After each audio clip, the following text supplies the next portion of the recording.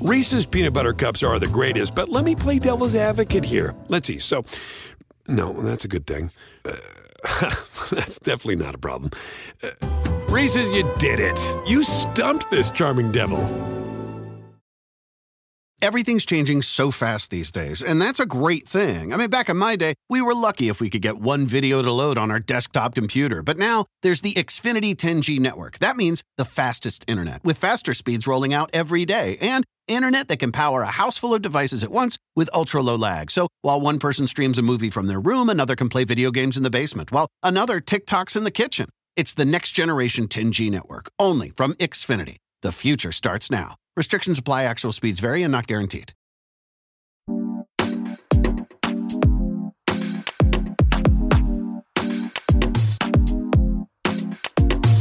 TV I Say with Ashley Ray. Another episode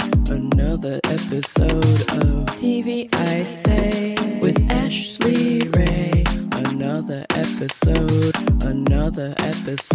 of TV I Say with Hello, and welcome to TV I Say with Ashley Ray. I'm your host, Ashley Ray. I'm here with another episode, as the theme song goes. I am so excited for today's episode, as I am for every episode. I'm so excited all the time. But today we have Jack P. Moore, one of my favorite writers, a good friend. Jack P. Moore works on Dear White People, Love Life, one of my favorite people to talk to about television. So actually, I do the watch list at the top of the episode. I'm not going to spend too much time on the watch list because Jack and I talk about so many of these shows in detail that you're going to hear plenty about a lot of them. It's a really great conversation. But before we get to that, let's get to the watch list. It is that part of the podcast where I talk about all the TV I am watching, which is too much TV. Starting things off with The Undoing. I finally started The Undoing. Oh my goodness. I really love it. It is filling the Succession hole in my heart. It's so interesting. It's just creepy, rich white people doing creepy, rich white people stuff. I really recommend it. It's a pretty good watch on HBO. I have to say, Hugh Grant, Nicole Kidman, they're just doing great stuff over there. So I'm really enjoying that show. Can't wait to see where it goes. After that, I started Murder on Middle Beach, HBO Max murder mystery. It's about a son who is trying to figure out who killed his mother, and he is interviewing family members. And it, even in the first episode, takes some really interesting twists where you think it seems very obvious, but then there's a lot more to the story. It's very personal, and I like it so far. I'm a fan of murder mysteries on the podcast. And this one, I think, is a really interesting take. I saw the Netflix documentary, Family Next Door, the American murder mystery about Chris, the guy who killed his family. And that one is so interesting because of the way it uses social media and Facebook footage. And this one is so interesting because now we're seeing the children of these people from famous kind of stories coming of age at a time when their lives are being watched. And I think this documentary looks at that in an interesting way so far. So sticking with it. After that, there was Industry, which is, I think I mentioned last episode, I started Industry. I still don't really know who the show is for. I don't know who I'm supposed to be rooting for. I don't know. I just don't know. It doesn't seem to make much sense a lot of the time, but I don't know. It feels like people are just like, well, isn't this interesting because they're attractive people with money? So I guess that's Industry. Bob's Burgers, always talking Bob's Burgers. Of course, this last episode, though, was so good. I believe they're now at like 200 episodes, and they did this really cool sort of mystery of like which kid did this horrible mistake. And the way they layered it is just so great. Keep watching Bob's Burgers. I just am always happy when a show has been on for this long and is still just knocking it out of the park. I started Teacher. Watched the first episode of that. You know, I've heard a lot of critics say that the best way to enjoy this show is to watch all the episodes at once, that's really when the story starts to get going, which is how I felt watching the pilot. I was a little like, I see what you're trying to do here, but that's not necessarily grabbing me. The twist they provided wasn't good. I do want to see the full season. I might wait and just wait for all the episodes to come out before I finish that one up. After that, We had the Grey's Anatomy season premiere. Grey's Anatomy is back. I've been watching Grey's Anatomy since I was in high school. If you know me, you know I've never given up on the show. So, of course, Grey's Anatomy is going to be a show we talk about on the pod probably all the time. This premiere was perfectly Grey's Anatomy, and by that I mean insane, and it made no sense. There's a big twist. There's no spoilers on the podcast, of course, but I think most people probably saw on Twitter that a very important character came back to visit, although that character coming back raises a lot of questions about sort of the aliveness of remaining characters on the show. So it was just a very weird, perfectly Grey's Anatomy premiere. I do want to give a shout out to Joe and Jackson. I usually hate those two characters. They were actually pretty cute. So I'm going to give them a shout out for this premiere. We had the Last Week Tonight finale with John Oliver. It was a strong finale. Mostly Adam Driver was in it. And that bit, I think, is all over Twitter. But it was great. I also watched all of Auntie Donna's Funhouse on Netflix. I think I said all the name right. Auntie Donna's Big Time Funhouse, you know, whatever that is. I would say that was a show to me that was loud. After that, I watched The Unicorn on CBS. The premiere was last week. I really enjoy The Unicorn as a family sitcom. I just think it's really cute. You got Walton doing his thing. It's a cute show, and the premiere just had some really fun, offbeat moments. It's a great ensemble comedy. I think if you are sad single parents is off the air, The Unicorn definitely fills that slot. I also started The Reagans, the Ronald Reagan Showtime documentary. It's pretty good so far. I mean, you know, I hate Ronald Reagan, and Jack and I talk about this, but it's really interesting, sort of the myth building, and to sort of see the hypocrisies on display. So check it out. Excited to see where it goes. So far, it's better than the Comedy Store documentary. For throwbacks in TV, I started Maniac on Netflix. Maniac, the one with Jonah Hill that came out forever ago. I don't know. I just was out of things to watch, so I threw it on. I'm only on episode 2, but I like it so far. I see, you know, why it was a limited series that maybe didn't get as much acclaim as it deserved with given the names involved. It's a little slow to build, but I am excited to see where it goes. Well, like all the TV I watch.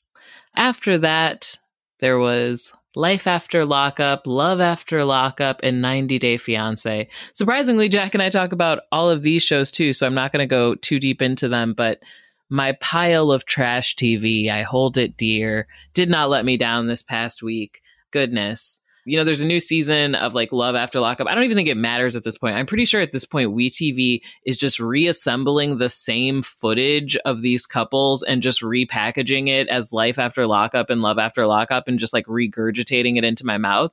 And I'm eating it all up. So one episode of that show is like an hour. They have like an hour of time in a person's life. Like they just stretch out every little thing. It's really wild.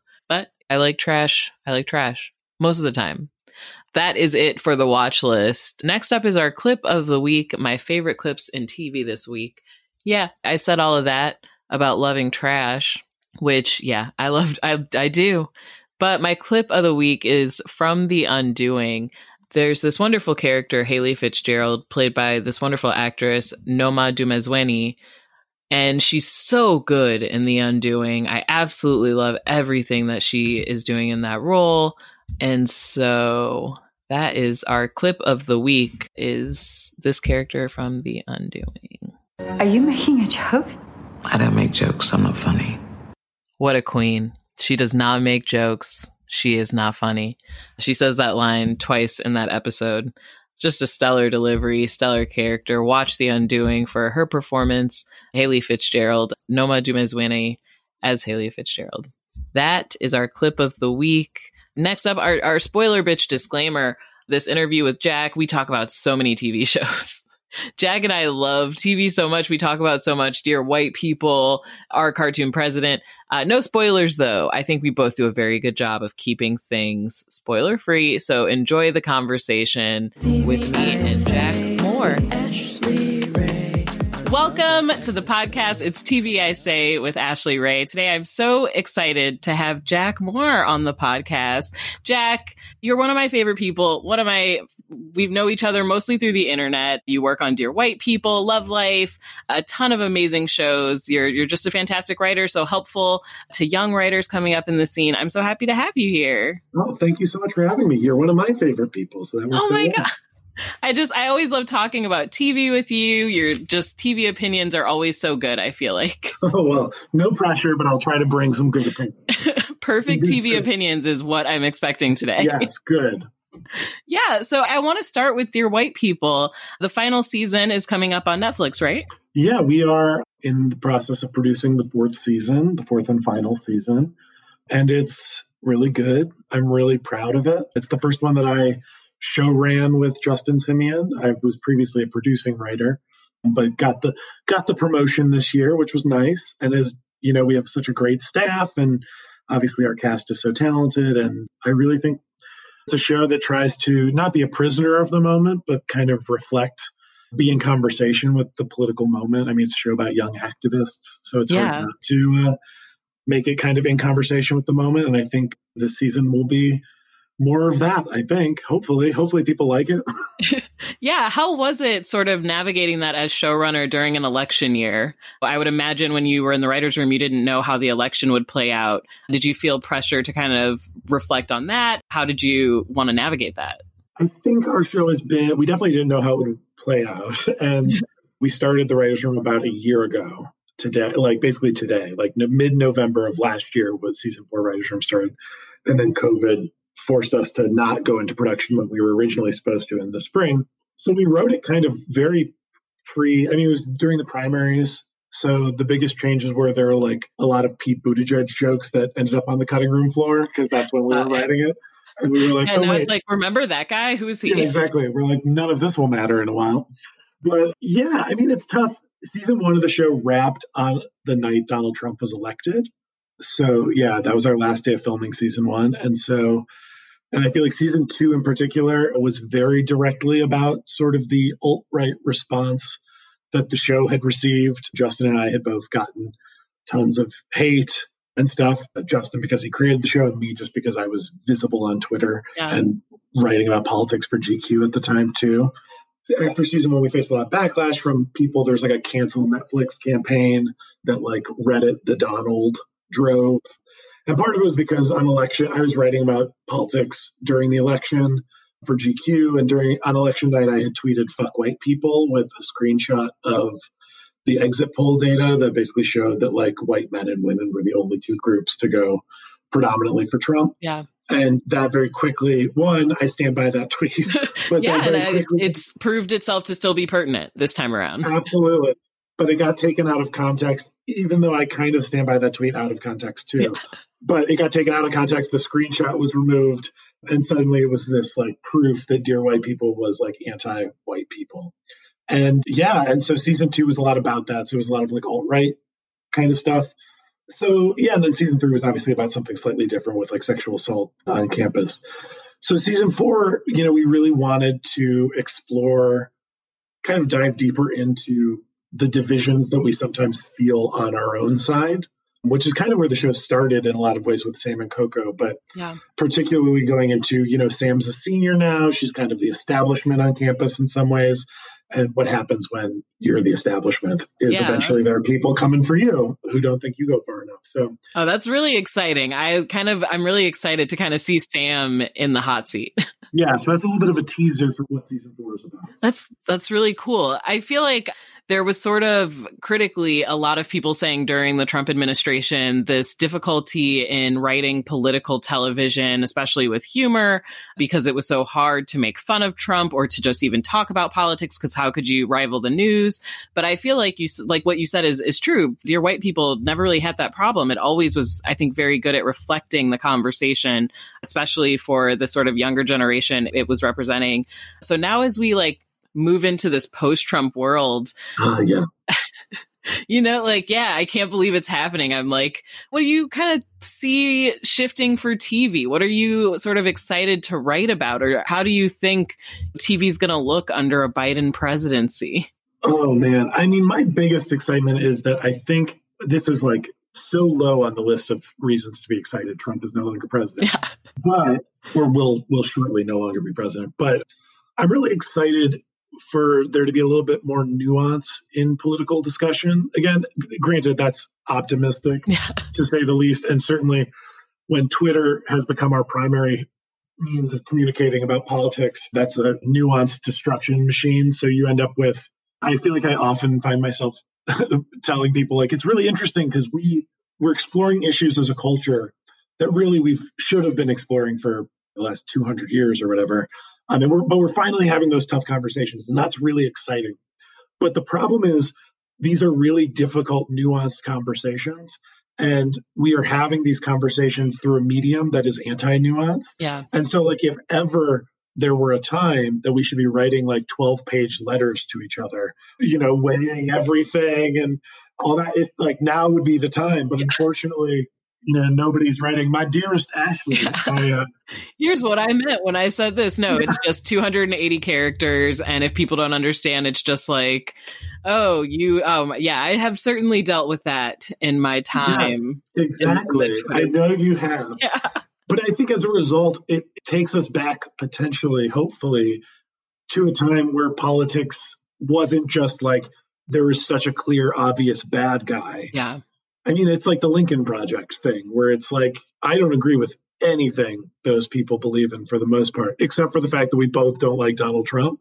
And it's like, well, sure, but that's like the bare minimum. Yeah. That's like, no, I'm excited to be able to have conversations and for there to be political television and things that explore more complicated issues of social justice. And not because I think all TV needs to be political or something like that, or, it's this leftist Hollywood agenda or something. Yeah. But I think all good art is about something. And I think, unfortunately, we've ended up in this place recently where a lot of like anti-Trump art feels a little bit toothless to me because it's like a self-evident thing. Like, yes, I agree fascism is bad. Yeah. But like, or I agree Trump says silly things. Exactly. Yeah, well, exactly. Certainly when you get into like the attempts of parody of Trump, it's like a disaster. I don't think there's been almost any success. I mean, there's been a couple that have been better, our cartoon president on Showtime, I thought, did a really good job. I was just going to say, I think that was probably the high watermark. Yeah. And,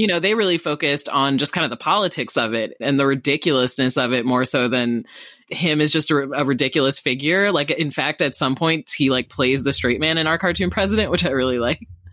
Yeah, and I actually think that's one of the things that our cartoon president does really well is it actually is much more about the insanity around him. Yeah. It's like Jared Kushner is a piece of shit. Yeah. And like it's all these other things that are slightly more, it's just not first thought, where I think a lot of Trump stuff is very like, yes, he is that. Yes, he's ridiculous. Yeah. Exactly. And I don't know. I think with Biden, people, like you said, they're going to kind of have to push themselves more to go, what are we making fun of when it comes to this guy? Is it he's our dopey uncle, or how do you kind of push that now that he's no longer vice president, but in more of a role where he has to be held accountable? Yeah, it's going to be interesting because I do think that there's this, not to be too serious about it, but I do think that there's a reckoning that's sort of happening in the Democratic Party, which is there's always a reckoning in the Democratic Party.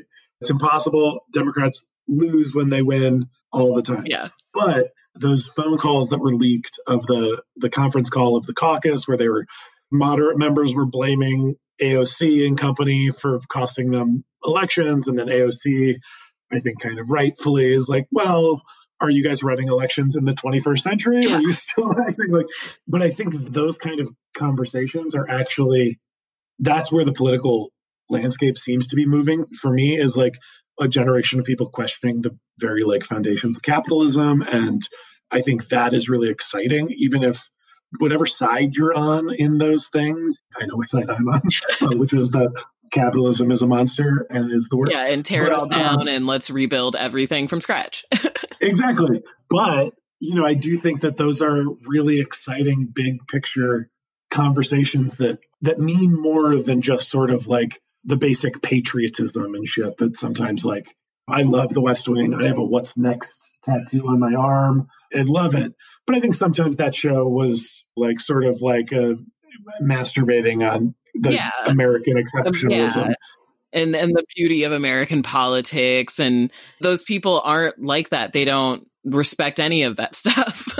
I think having more complicated conversations about this stuff is always a good thing. And I think that's why I love working on Dear White People, and I love working with Justin Simien, because even when he makes things that people don't always love, and I think he makes more things that people love than don't, they're always complicated and fucked up and like saying things and trying to say things. And I would always rather go to bat trying to say something, trying to make something about something, than like there's so much stuff that just feels like it's about nothing. Yeah. Even stuff that's like about politics is often like really not saying anything. Not saying anything at all. It's just so empty. And I don't know, I feel like under Trump over the last 4 years, there's been this rush of networks and just people rushing to fill any void with content that has representation, people of color, even if it isn't necessarily saying anything that is good or even politically important.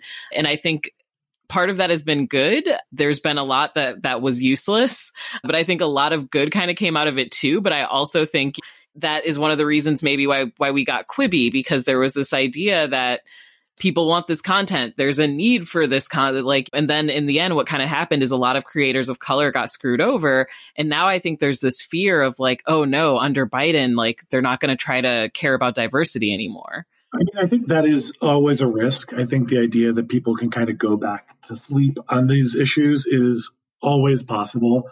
You know, I think like Black people deserve just as much a right to be mediocre at making art as white people do. And so some of those shows that were like Black led or Black created that weren't setting the world on fire, that weren't incredible television, great. Like how many bad or mediocre white shows are there on TV? Like, it's totally okay. I'm not going to name any shows, but I think it's totally okay that there are shows that are not Atlanta or whatever. Yeah, like, every show doesn't need to achieve that, you know, and it's really about giving Black writers and showrunners the same opportunity. Do you feel as though, 100%. you know, obviously Quibi got shut down. Are you kind of worried that there will be less platforms, or do you? No, I think there will always be a new dumb billionaire who wants to spend money on stuff. Like Quibi was such a failure to launch from the beginning. Like from the very jump, it was a solution in search of a problem. Like nobody who watches TV that way. Yeah. Like the idea that you couldn't watch it on your TV if you wanted to is like the single most mind-bendingly dumb idea I've ever heard. I downloaded the app for one day. I opened it, and when I saw I couldn't connect it to my Chromecast, I just immediately deleted it, never looked at it again, and was just like, someday maybe someone will take those Reno 911 episodes and make them available to me. Exactly. Well, I know of a lot of shows that are being recut right now into feature films or into a lot of the documentary content there is being redone or repackaged. And I think the truth is like, look, I'm all for people getting their money. So like everybody who got paid, great. I think they had a lot of talent there that I really respect. But I also think that like it was always a scam in a lot of ways. It kind of avoided unions at all costs. Like part of its whole conception and length and stuff was so that it would fall outside of negotiated minimums. Yeah. And then they wouldn't use unions in a lot of cases. You'd have people writing basically a feature film and then cutting it into 10 episodes or whatever. But, you know, they're not getting paid a feature film rate for that. Right. You know, and so, or not everybody was. I'm sure there were certain people with giant names where they wanted to make a splash or whatever. But I worked at BuzzFeed many years ago. And BuzzFeed, I think, is, look, a terrible place full of a lot of people. But I worked with a lot of brilliant people there, like really smart, really wonderful people. And I think there are still people at BuzzFeed who are specifically in the news division who are doing really wonderful, like investigative journalism and stuff. But like working at a tech company like that, and it was a tech company more than it was a publisher initially. And I was employee 28 or something. Yeah. And hearing Jonah Peretti, Chelsea's brother, who is the founder of BuzzFeed, hearing him talk about what the internet was going to look like 2 years in the future. This was like 2011. Hearing him talk about what the internet was going to look like 2 years in the future and then seeing everything he said come true. There's certain tech companies where you have somebody, and again, I don't like what the internet became partially due to BuzzFeed. Yeah. But like when you have somebody who sees it for real And actually, like Jonah, for all of, and I know people have issues with him and there's unionization stuff. Jonah was a genius and like truly did see where things were going before other people saw where they were going. Quibi is the exact opposite of that. Yeah. Quibi was like somebody being like, this is the future. And anybody who cared about television or content of any kind could see that that was not true. Like it just, there's nobody out there who was like, if only I could watch, those people are watching YouTube. Which, by the way, YouTube, there's content now on YouTube that is equal to a lot of stuff that is televised. Yeah, exactly. But and it's wrong. YouTube, like tried to dive into that with YouTube Red and do original programming, and they couldn't even pull it off. And I was like, if you don't think if like YouTube can't pull off original shows, how do you think Quibi, this app where it's like, oh, what, I've always wanted to watch it vertically? And you know what? What's funny is I've actually watched on Snapchat, I've watched some vertical shows. I've watched some of their reality vertical shows. Yeah. They have a show called Phone Swap that I watch occasionally. It's like a dating show. Yeah, I've heard about it. They tell them each that they're going to swap. Before they decide if they want to go on a second date, they get to look through each other's phones. And it's a really good, like, early MTV, not early MTV, but like early 2000s MTV style show. Yeah. It's kind of everything Quibi said it wanted to be. It's like 7-minute episodes. I watch it vertically. Yeah. It's great. Love it. But the truth is, I don't watch it that often. If somebody who has engaged with content like that, which is not super the norm, is like, I don't really need this. Yeah. Like, it just doesn't make sense. Yeah. Who's your audience? And at the end of the day, it just seems like a lot of the creators who got kind of screwed over were women and people of color and queer creators. And they were the ones who took a chance on shows about drag queens and stuff. And it's just like, come on. And part of it's also that this is always how Hollywood works, is that a new network or something comes in and it's built on the backs of Black people and women. And like, those are the audiences. That's what Fox did. That's what so many cable networks have done since. And then as soon as they get numbers that they like, they pivot to being for white people. And it's a gross thing that repeats itself over and over again. And Quibi was the same thing. They were just bad at doing that. Like they couldn't even do that right. They couldn't get any part of it going. And it's like they brought in such big names and it just, how do you fumble that? I mean, truly, they had stuff that if it was on other networks, I probably would have watched. Yeah. Or at least checked out. Like, look, I don't love Chance the Rapper, but I probably would have watched a couple episodes of Punk if it was like on Netflix. Yeah. Yeah. Like, I would have watched him punking like Justin Bieber or something. That's a good time. Yeah. I watch a lot of trash TV. I'm open. Yeah. I am kind of curious your thoughts on Facebook Watch, which I'm honestly, you did Queen America, right? Mm-hmm. Which I feel like surprisingly Facebook Watch shows get wonderful critical acclaim and it's very silent and it just has been existing and people don't even know that these Facebook Watch shows are still coming out. Yes, it's as though it doesn't exist. Yeah. It's weird. I mean, it's because at the end of the day, for a lot of these places, they just aren't, like Facebook's never going to be a TV company. And it was just another thing to do. And I think I like Queen America. I like some of the other shows that they've done. I think Sorry for Your Loss is like incredible. Yeah, Sorry for Your Loss was amazing. I watched Queen America because Catherine Zeta-Jones was one of my early crushes. So look, Queen America, for its flaws, has Catherine Zeta-Jones being full Catherine Zeta-Jones. And she, by the way, is a delight. Yeah. She is everything that you'd want her to be. The first time I met her, she very quickly started talking about which actresses we should cast because they have similar titties to her, to cast as her sister because they had similar tits. And like those are her words. She's a queen to me. Oh my God. That like makes my childhood gay me smile to hear that. Oh my God. And the best in such that it's not like, oh, she's so nice. She's just so Catherine Zeta-Jones. She's exactly what you would want her to be. But yeah, so Facebook Watch is an odd thing because I do think they make good stuff. I think they're really smart people over there.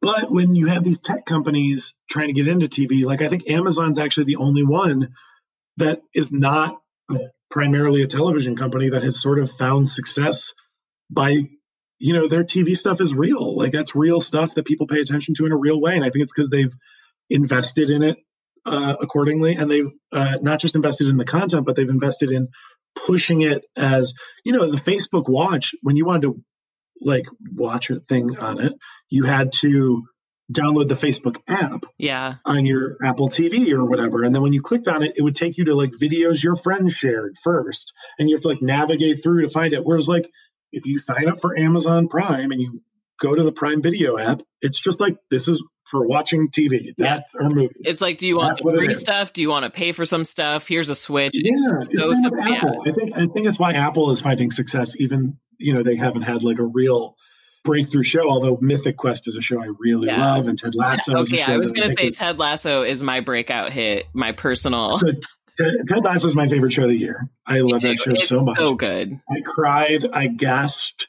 I felt like I grabbed my chest in just like delight so much, because the idea that it's a show at the end of the day that's like just about inherent goodness, and that being like a fun thing to spend time with. Yeah. And that the comic game being that nobody can believe he could possibly be just like a nice man. Just a nice guy. Is so lovely. I couldn't love that show more. Yeah, and you're just constantly waiting for the other shoe to drop. You're just like, oh no, this is like when he breaks, and oh, this is going to be what pushes him over. And it's just like, nope.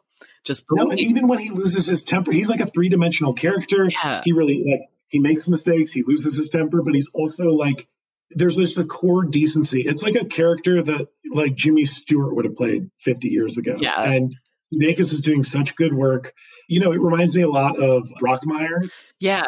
Because they obviously both started a sort of viral sports bits that these two actors were doing. And I think Brockmire is a really good show, actually, and like brought pathos to that character. But Brockmire also seemed like a show that would work in a way that Ted Lasso as a character didn't seem like it would work to me. Because I was like, well, what's the conflict with that? With Brockmire, it's like, well, he's an alcoholic. He's a disaster. So sad. Yeah. Yeah. Whereas like with Ted Lasso, the fact that they made his decency part of that was the conflict, was that he's just like a nice guy and he's trying to do right by the world. And he's, I don't know. I love that show so much. And I'm very jealous of Leanne Bowen, one of our writer producers on Dear White People. Her 2 shows that she bounces between are us and Ted Lasso. What a brilliant resume. Oh my God. I know. I keep saying like Leanne Bowen has the best resume, like the best credits of the last couple years. She's incredible. That's another question I wanted to ask. What other shows are you watching right now that you're excited about? Oh man. Well, Ted Lasso I watched during quarantine and like blew through. I've actually watched it twice now. It brings me such joy. Anytime I get sad, I just put it on and I'm like, thank you.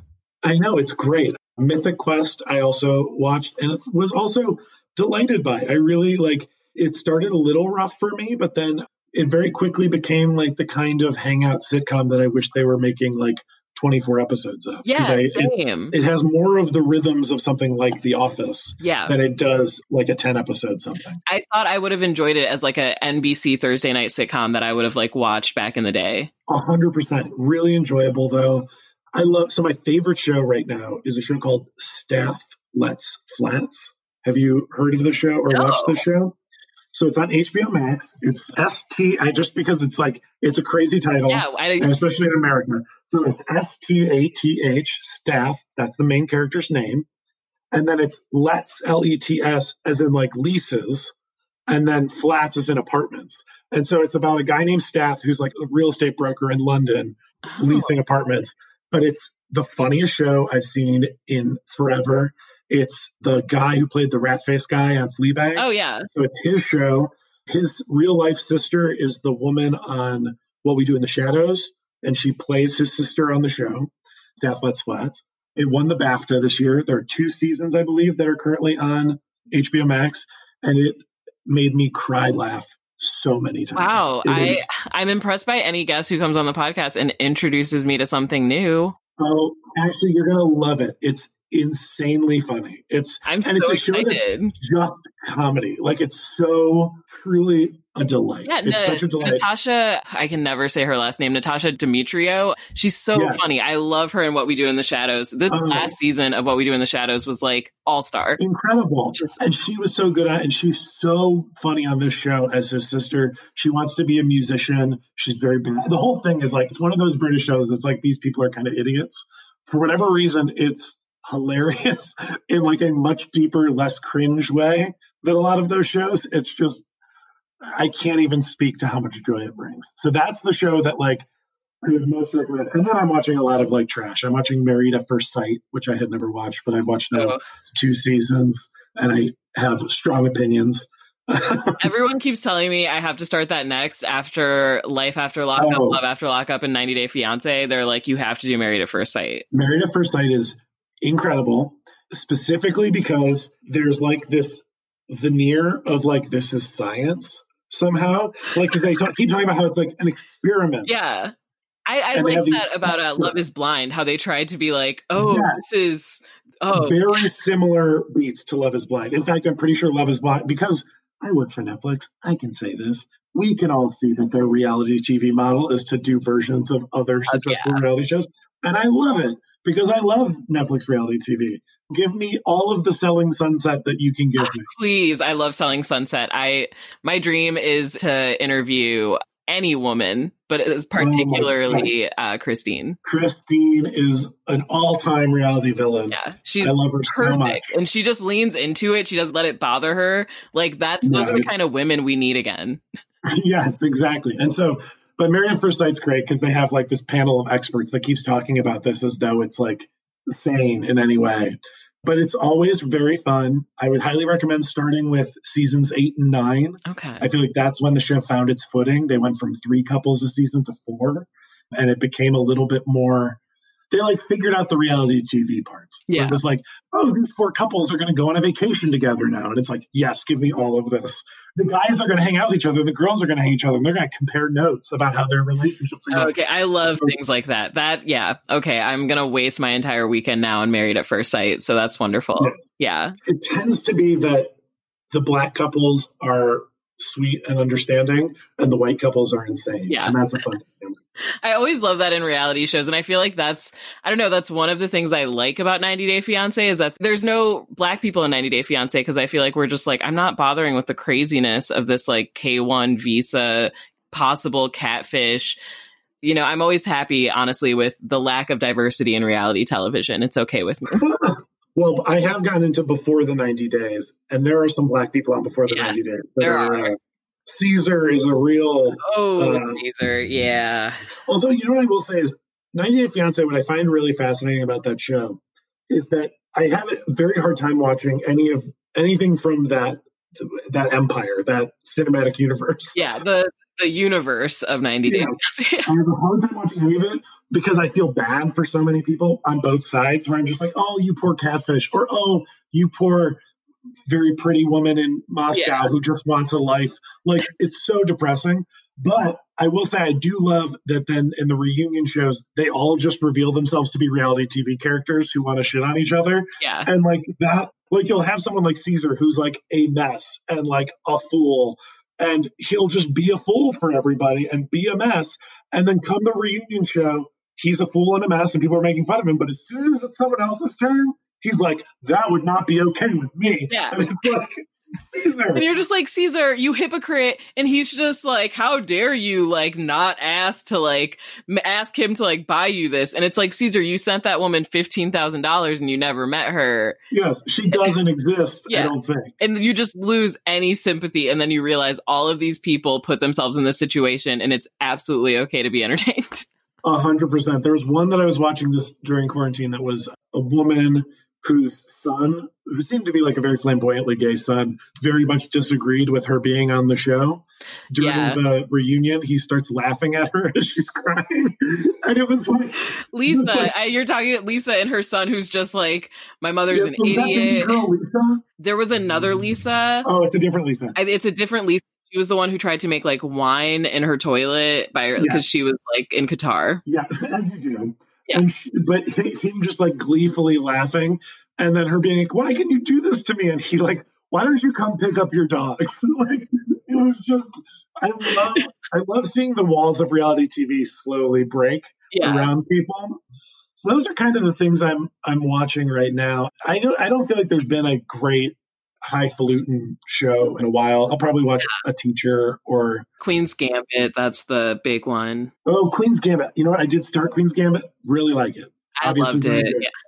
I haven't finished it, but it is one of those things where it's like, wow, Scott Frank always writes great things. Yeah. And I mean, you give me a story about a little girl doing drugs, I'm in. Come on.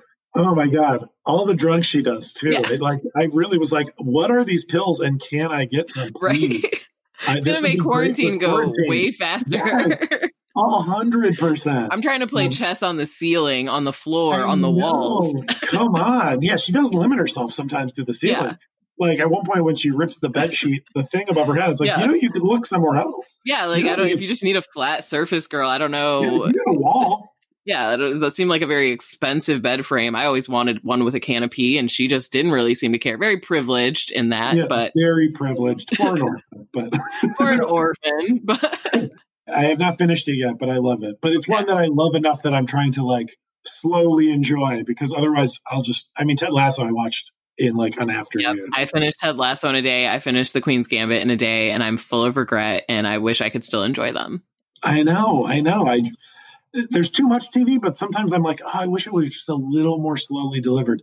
Because when you do have a show, that's why I think Succession blew up in the way it did, was because it is so delicious and it's so good, but it is weekly still. Yeah. And there's something to having to wait to really enjoy. I feel like it all stuck with me much more, and having a week to talk about Jerry and Roman and like whatever. And your theories and The Undoing I just started, and that has kind of been my process with it.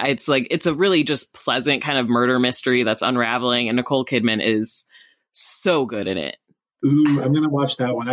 What's funny is I do think with HBO, I give so much more of a chance with things, because I'm like, well, but it's so fun to watch every Sunday night. I mean, see The Vow, see The Outsider, like these things that are like, this should be great. This seems great. And then later you're like, did anything happen?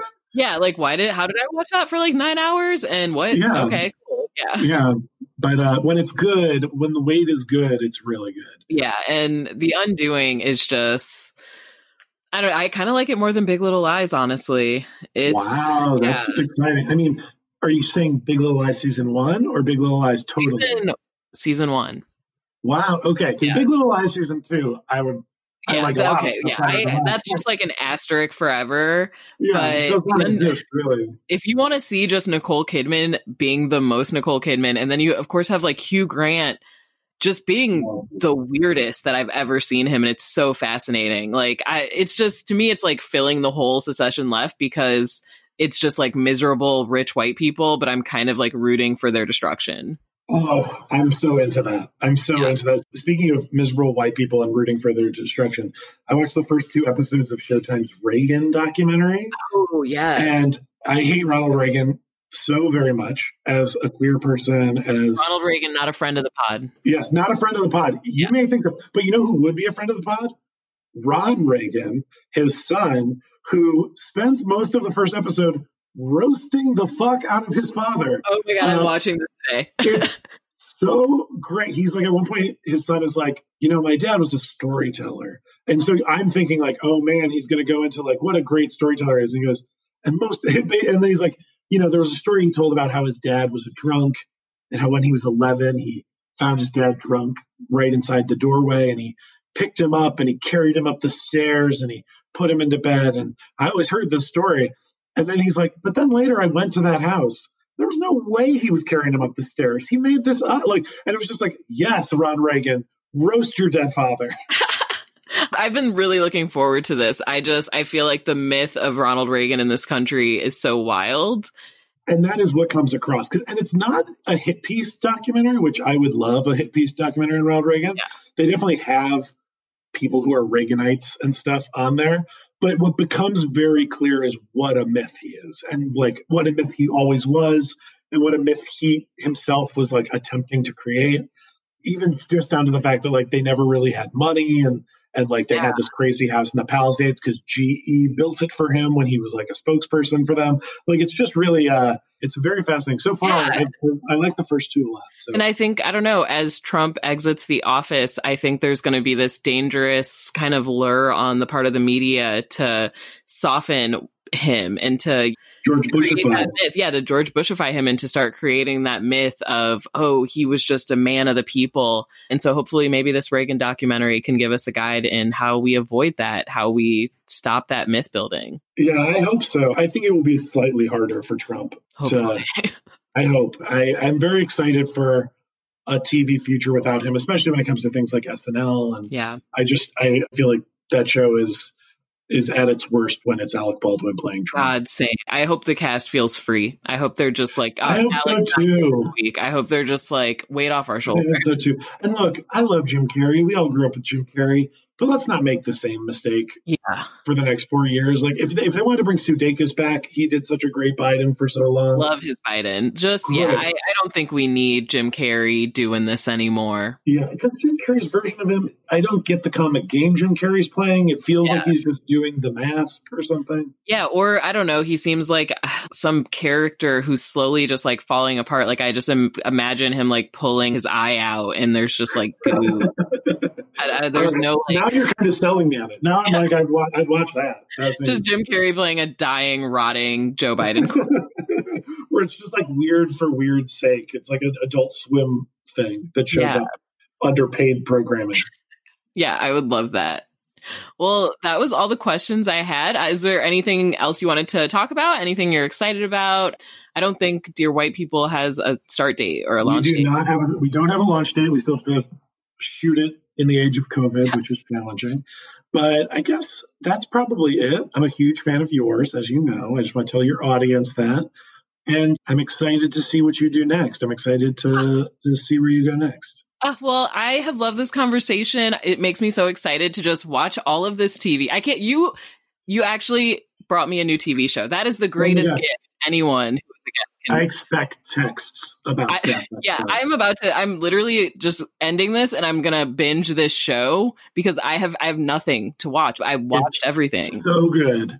You'll love it. I'm so excited. That is the best gift anyone can give me when they come on the podcast. So happy to bring something. Thank you so much. Thank you for taking the time. Thank you. Have a good one. You too. Bye. That was so wonderful. Goodness. What a great conversation with Jack P. Moore, great friend of the podcast. Wow, this was quite an episode. Goodness, you have so much TV to watch. I shouldn't really assign you very much homework, but as just a little get ready for future episodes, I'm going to tell you to watch P-Valley on Starz. Get ready with some P-Valley episodes. And check out 90 Day Fiancé. Just 90 Day Fiancé season 8 is coming up. And as someone who loves the show, I just want you to know I have some very, very exciting, special things planned for the 90 Day Fiancé season 8 premiere on the podcast. You're not going to want to miss it. So make sure you're following, subscribed, support our Patreon, patreon.com/TVISayPod. Follow us on Twitter and Instagram at TVISayPod, especially on Twitter. Follow me on at TVISayPod since I am still suspended. But that is what it is. Support the podcast, rate and review, give us 5 stars. We absolutely love you. I love you. I'm so excited to watch TV with you, and I will be back with another episode.